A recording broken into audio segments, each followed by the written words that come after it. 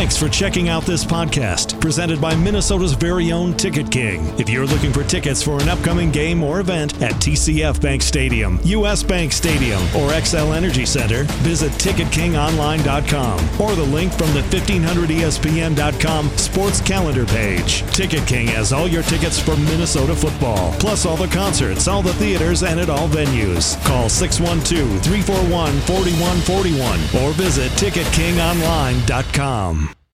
I can't tell you how much I enjoyed saying touch 'em all. Way back and done! Touch 'em all, Joe Mauer! And now these guys are making it relevant to this year's Twins. It's a beautiful day for a ball game. Now, our two resident hardball nerds will attempt to touch 'em all on the week's news surrounding the Twins in MLB. Play ball! I didn't know they still had a team. That's baseball. Here's Phil Mackey and Derek Wetmore.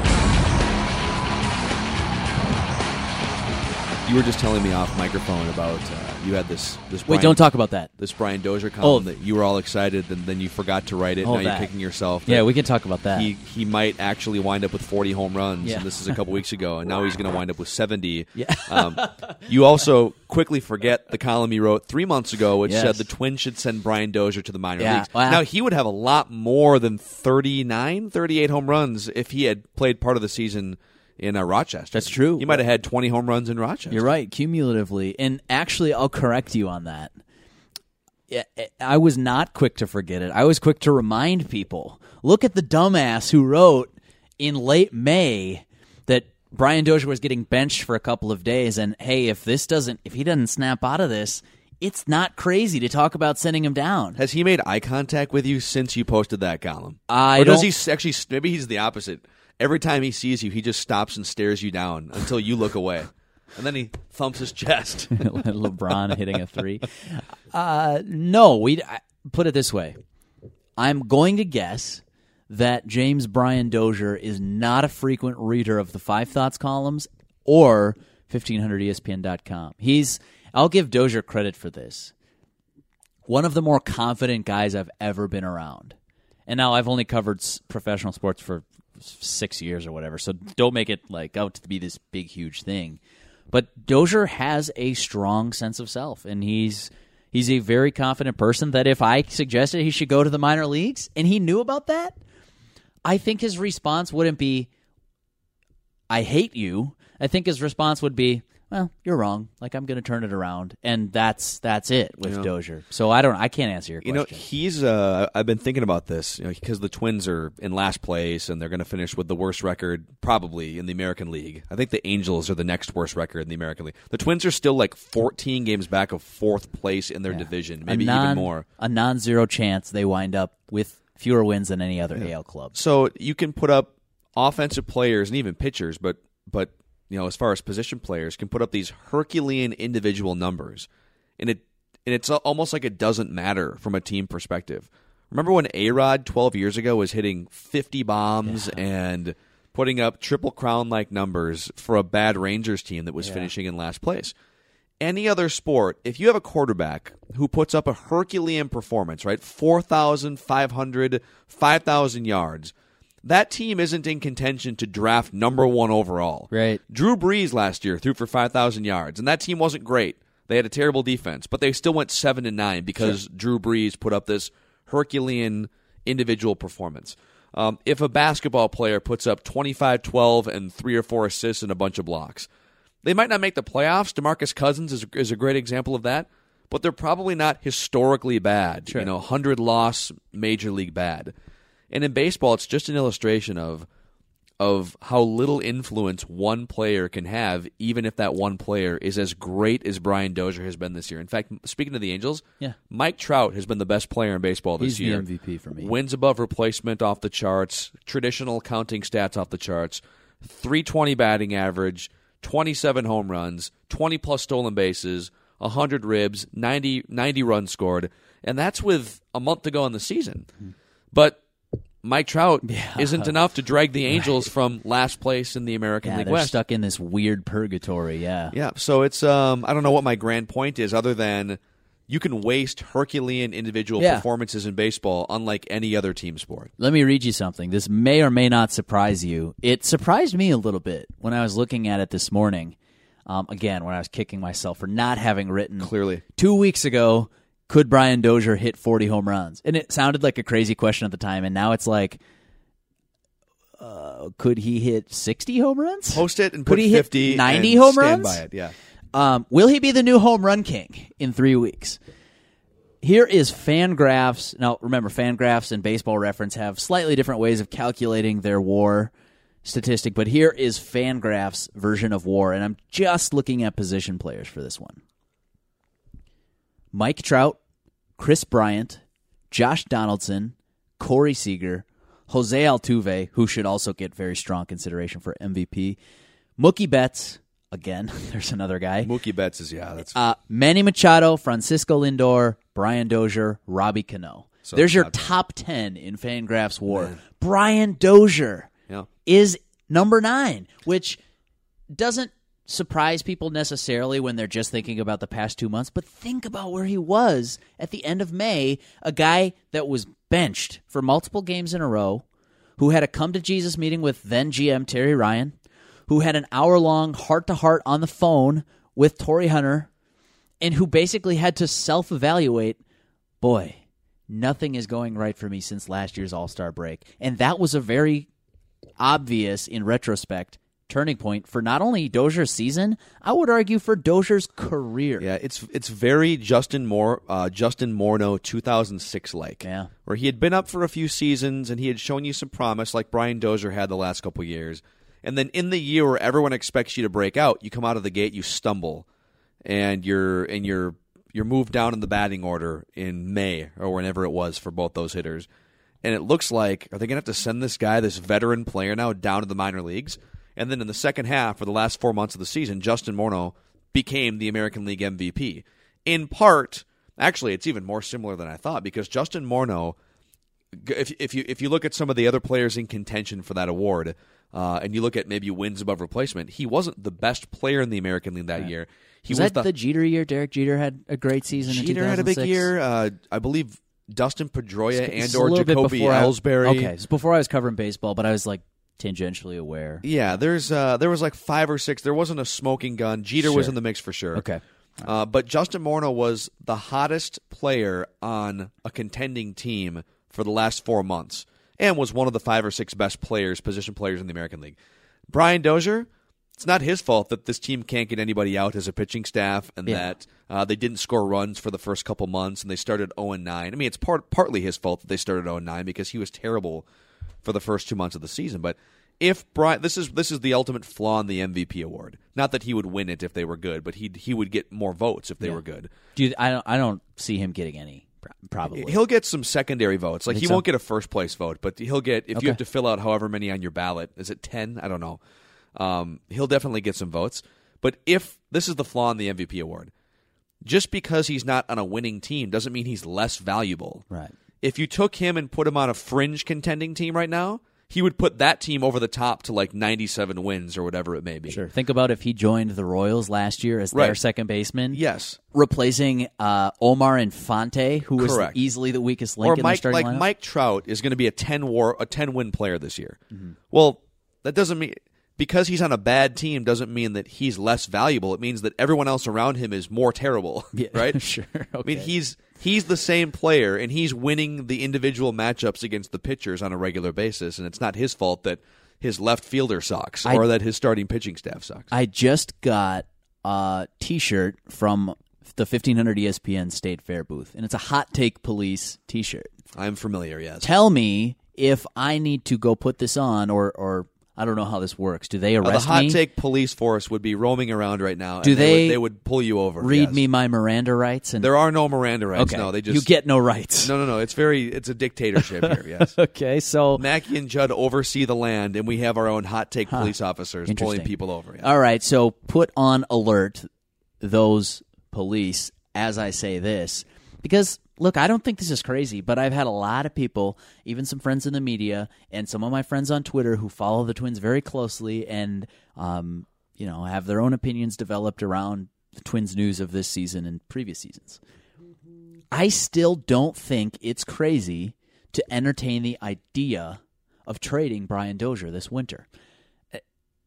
there are a lot of people who just, that's the end of the conversation. Flat out disagree. Toss Wetmore in the loony bin. This is a stupid conversation. And look, how easy is it to spout an opinion on, in our current model of sports media where it's way more about entertainment than actual facts and assessment. I get it. I'm going to get accused of all that stuff.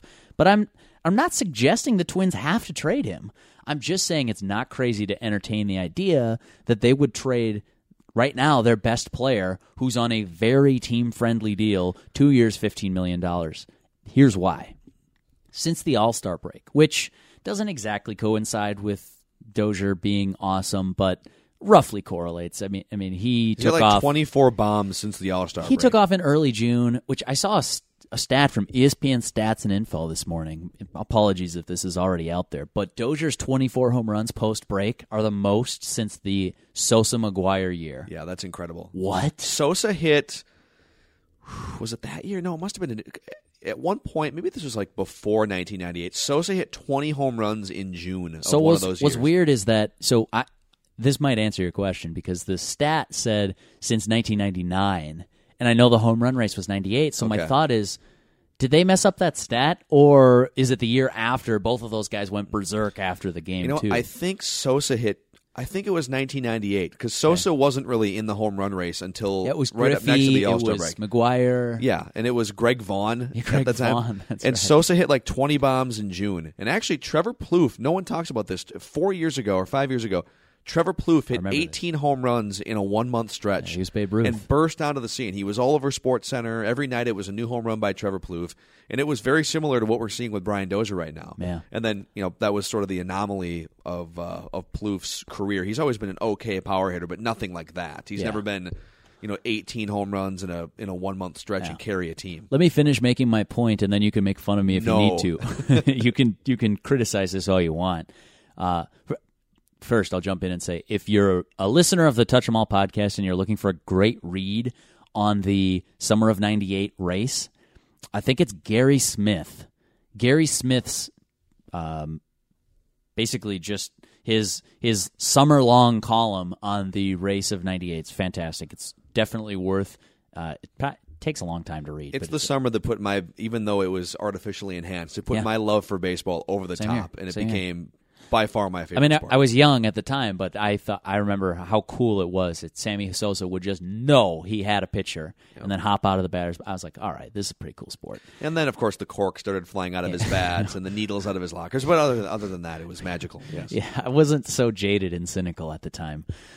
Here's the finishing point of my Dozier thought. And again, I'm not saying trade him. I'm not saying you need to, new GM or new president, but I'm saying consider it. I'm saying it should be an option. You shouldn't, when you're about to lose 100 games, you shouldn't put anything off of the table. Everything should be open for discussion.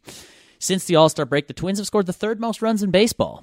Only the Colorado Rockies and the Boston Red Sox have scored more than the Twins' 247 runs, underscoring my point that offense is not the problem.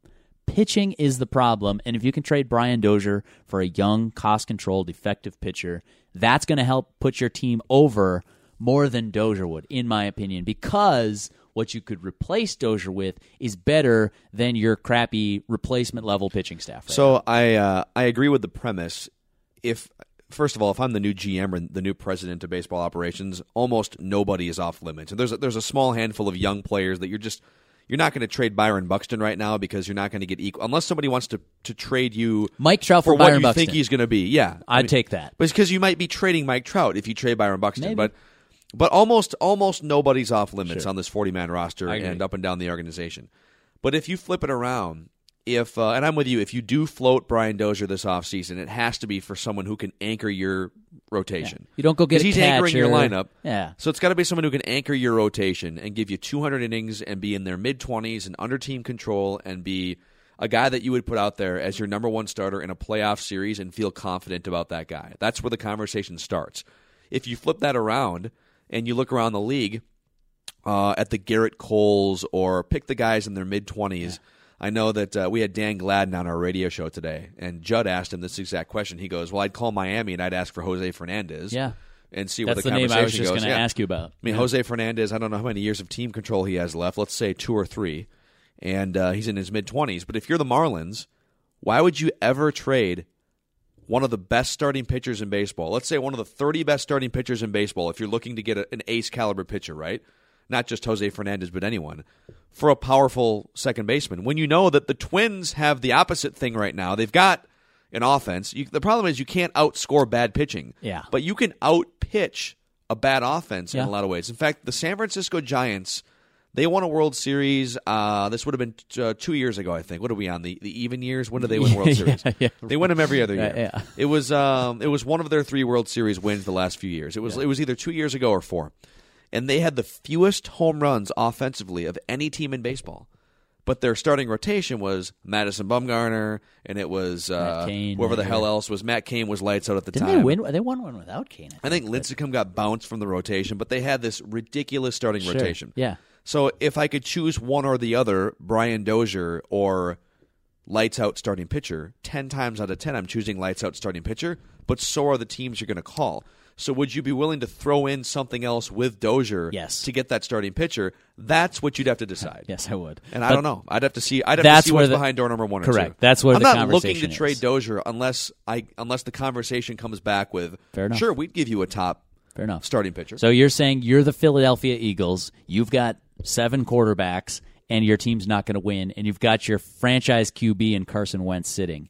All right, I'm not looking to trade Sam Bradford, but if somebody calls me with a first-round pick, I'll pick up the phone. Yeah, of course I will. It's very situational. Yeah. Who's this kid for St. Louis just called up? St. Louis does this all the time. Michael Wacha, Adam Wainwright starts off in the bullpen. Carlos Martinez. Luke Weaver. Yep. I don't think he's related to Jared, or maybe he is. I don't know. I don't think he is, though. I don't know if he's the third Weaver brother. He looks he's got the blonde sort of hair. Subscribe to the podcast, so Weaver, if you are related, just ping us on Twitter. Send us a note. Like, that guy is going to be a stud, and he's already pitching well in his first 5 major league starts. He's under team control for 6 years.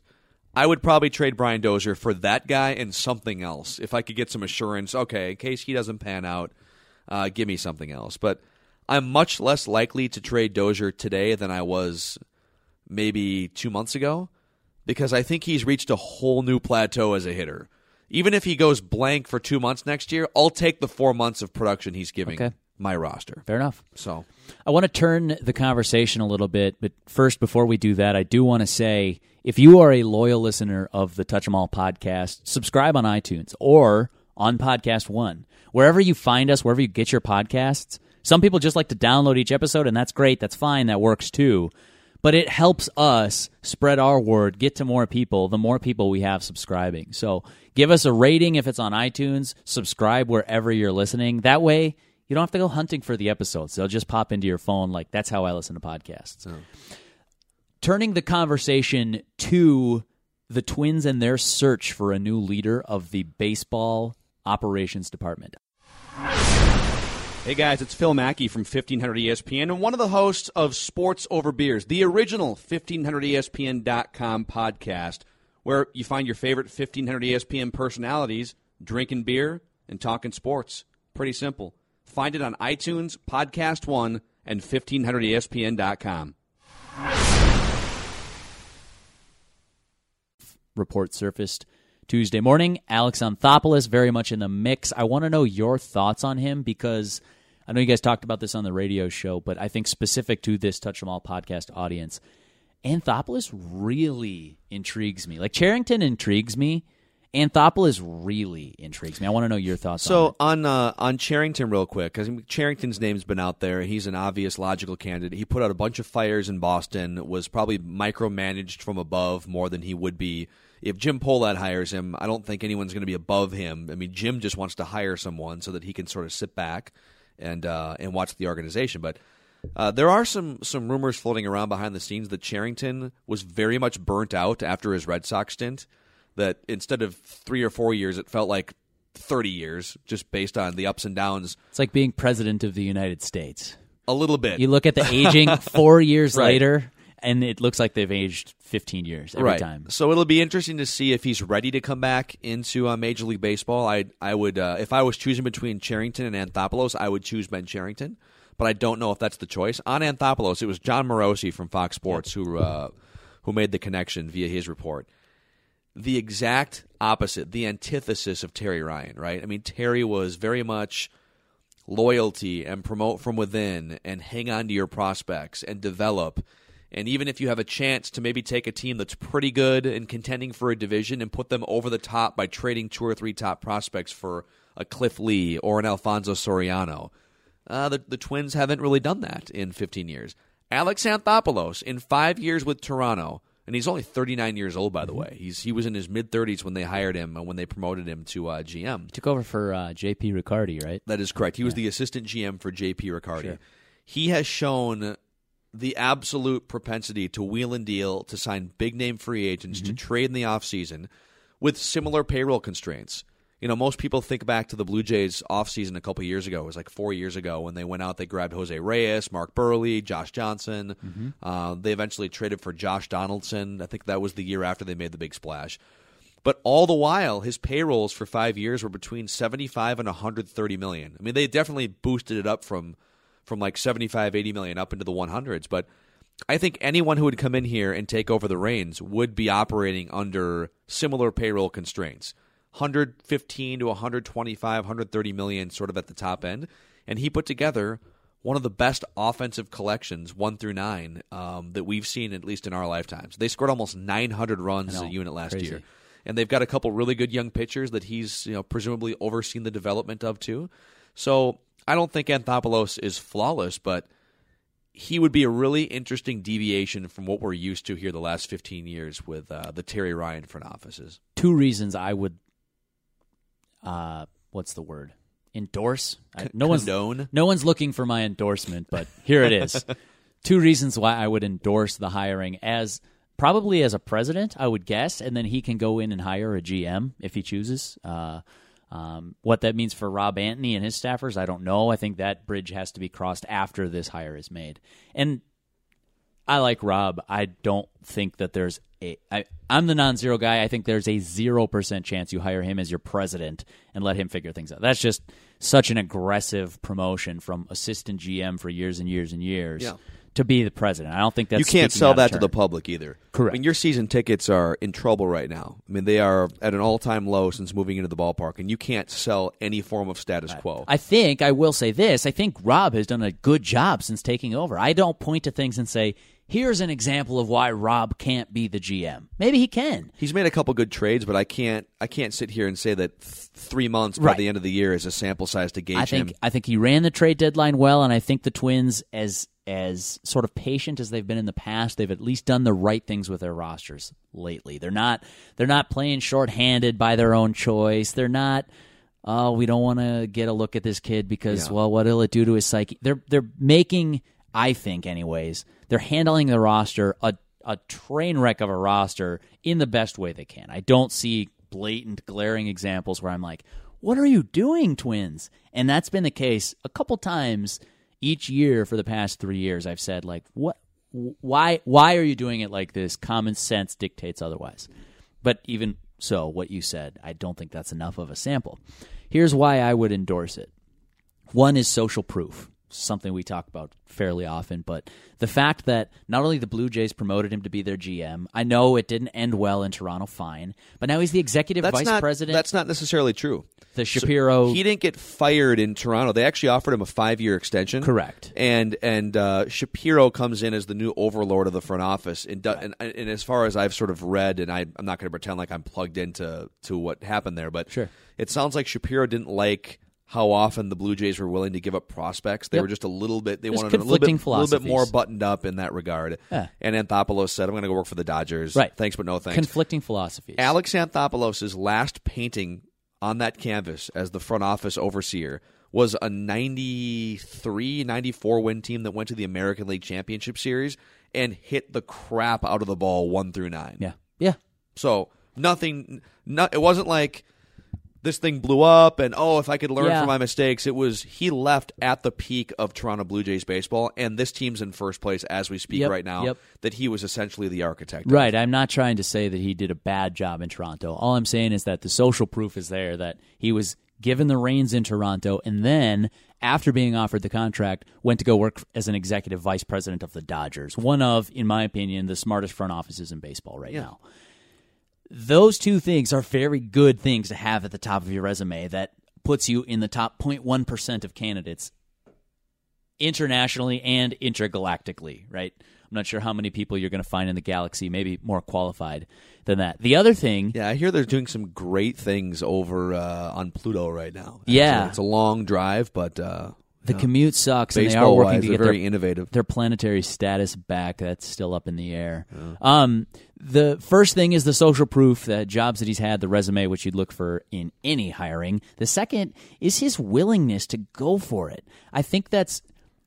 I don't want to say recklessness is an important trait, but I think this risk aversion or loss aversion that scares so many other executives in every sport is kind of hampering. Not only is it less fun for the media covering the team and the fans, but I do think it hurts your team. There's a real cost to not being willing to go for it. Like, there's a cost to the Twins last year not being willing to call up Barrios and see if he could push them over the hump. That's maybe you could argue that it's the good long-term play, and I would argue that, and I did, and I continue to contend that. But there's a cost to not being willing to try it if you're the Twins. There's a cost to not being willing to send Daniel Norris to the Tigers for David Price for a stretch run. There's a cost if you're the Brewers 8, 9, 10 years ago to not being willing to send Matt Laporta to the Indians for CC Sabathia, to put Ben Sheets and CC Sabathia at the top of a rotation and just roll the dice in October. Yes, there's a long-term cost of making those moves, and you could wind up hurting your franchise, but I think that this patience and this, well, our prospects are better than other prospects, so we have to hold on to these. I think that's really hurt some organizations in the last 5-10 years to the point where I wonder if this prospects bubble, I'll call it that, if you're talking about baseball commodities as a market, baseball prospects, young, cost-controlled players, I think there's a bit of a bubble that those players are being overvalued and overprotected. When I read this piece, it was... Which trade was it? It was maybe it was the Greinke trade when he went, the Kansas City-Milwaukee trade. Lots of prospects changing hands, and I don't even know if I have this right. But anyways, one of my favorite columnists, Jeff Passan at Yahoo, basically wrote, okay, all the stats heads and the prospect wonks, and those were very much the circles that I was hanging out in. I was reading those people every single day. What do the stat wonk circles look like? Do you guys just hang out on stoops downtown? There are a lot of shadows involved. Snapping together? Yes. Fangraphs was my homepage, and I was just in... BABIP. Exactly. BABIP. I was very much one of those, and I'm not criticizing that group. I'm painting myself in that group.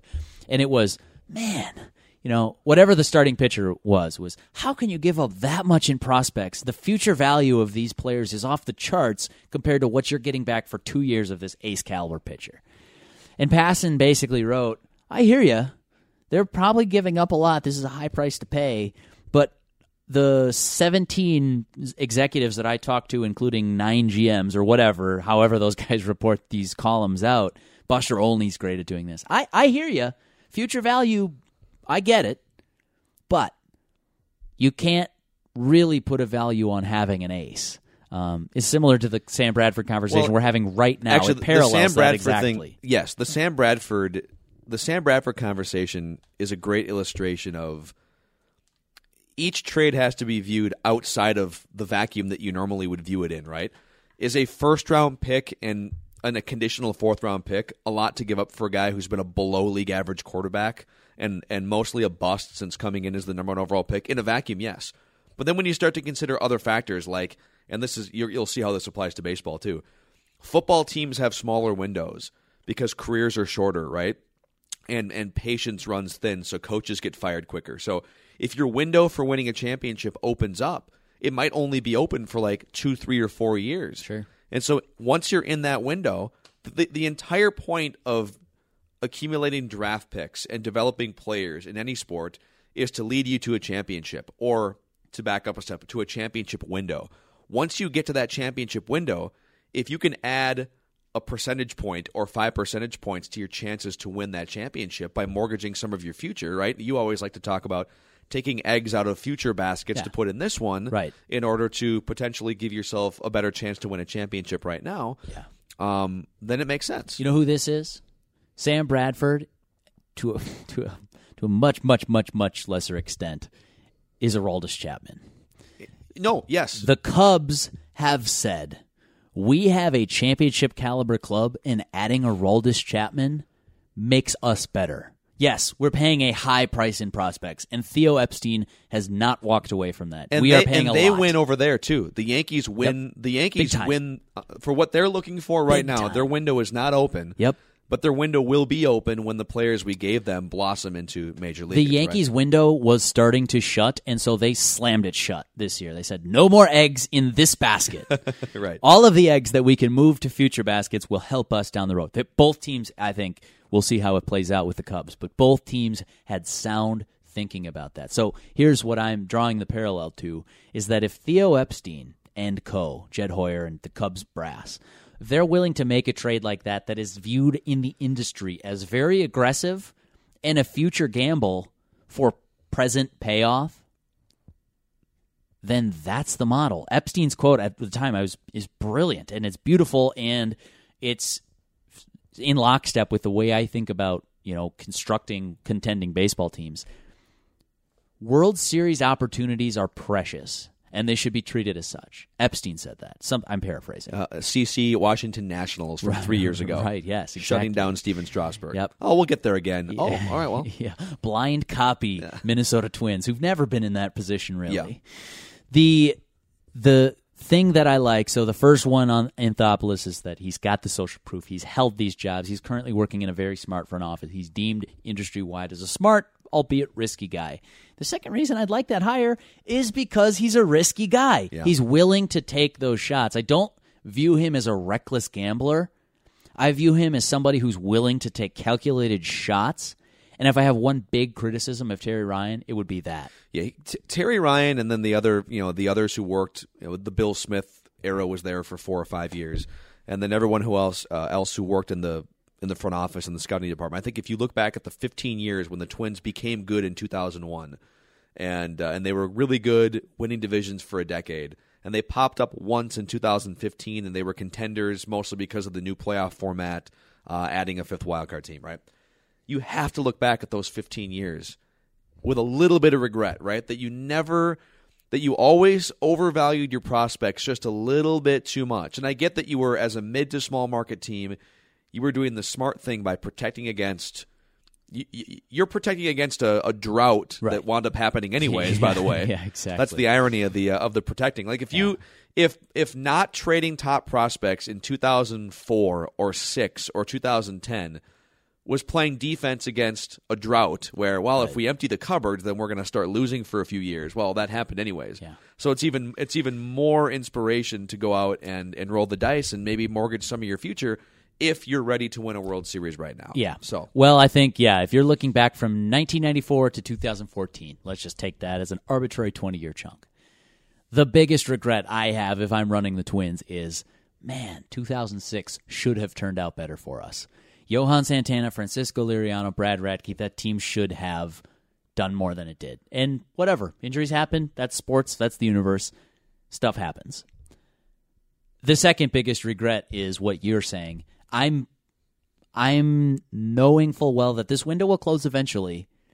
And the Twins' philosophy, which I agreed with for a very long time, was get there. Get to October as consistently as you possibly can. Always be there, and eventually you're going to roll the dice with a pretty good team, and you might wind up messing around and winning the thing. Now I think my philosophy shifted a little bit. Get there as often as you can, but if you're not going to get there, strip it down. Make sure you give yourself a better chance the year after that, and the year after that, and the year after that. And then when you are there, load up. And if you need to borrow this metaphor, if you need to take eggs from future baskets to make it happen, like if the Twins were a 95-win team last year and didn't call up Barrios, but he could have helped them, I would argue that would have been stupid. They probably should have leveraged that prospect a little bit better.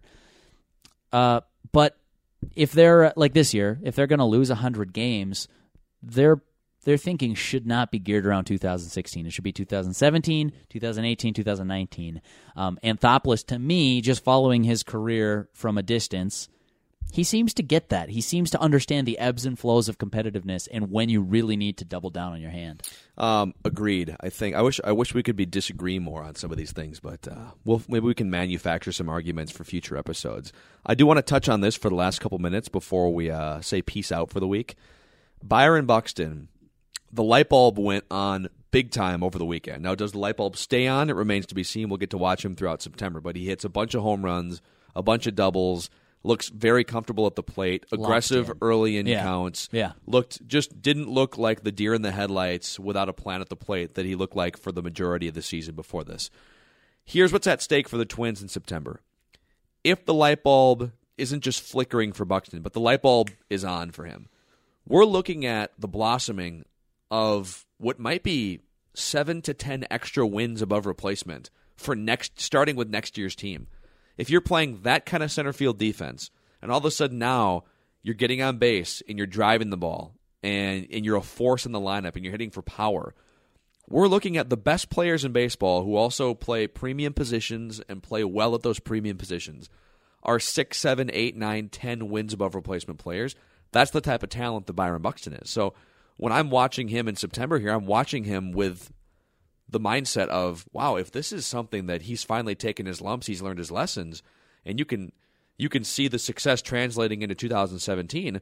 Take whatever you have the Twins at right now, whatever their true talent level as a team is for wins and losses, add 8 to it because he'd be replacing a Robbie Grossman, Danny Santana type in the lineup. I think it's about, I've argued this on your radio show and in the past, but I think it's about a 75-win talent team. Now, the pitching sucks and there have been injuries, but you fix everything that's like the easy, low-hanging fruit fixes, and you're talking at least a 75-win team.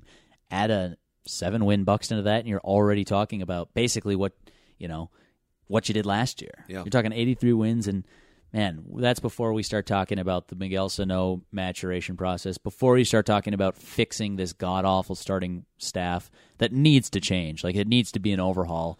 Whoever is in charge of that, that's mission one. But, I'm not trying to be overly optimistic Twins guy here because I rip them probably more than just about anybody. But this team, and if you've been following it lately and hadn't checked out, this team's a lot better than the numbers will say. They've just played really crappy. They've had horrible starting pitching, and these are fixable things. Their young players also, by and large, save for Max Kepler, haven't really performed to the level that you would have liked to see. Even Miguel Sano, as great as he's been for the first 2 years of his career, you see more. There's more there. I think that he can tap into that and become an even bigger force in the lineup from what he's already been at the plate. I'm not saying the future is definitely bright, but Byron Buxton would be a big part of a much brighter future for the Twins. And I believe you and I are on the record saying we have both been buying Byron Buxton stock all summer. We have so much Byron Buxton stock. I mean, this was the housing market tanking and Yes. the economy tanking like 6 years ago, and you and I are in there shoving more coal in the fire, baby. Yeah, we bought so many houses on foreclosure in 2012, and pretty soon the market's going to come around, and we're going to be able to retire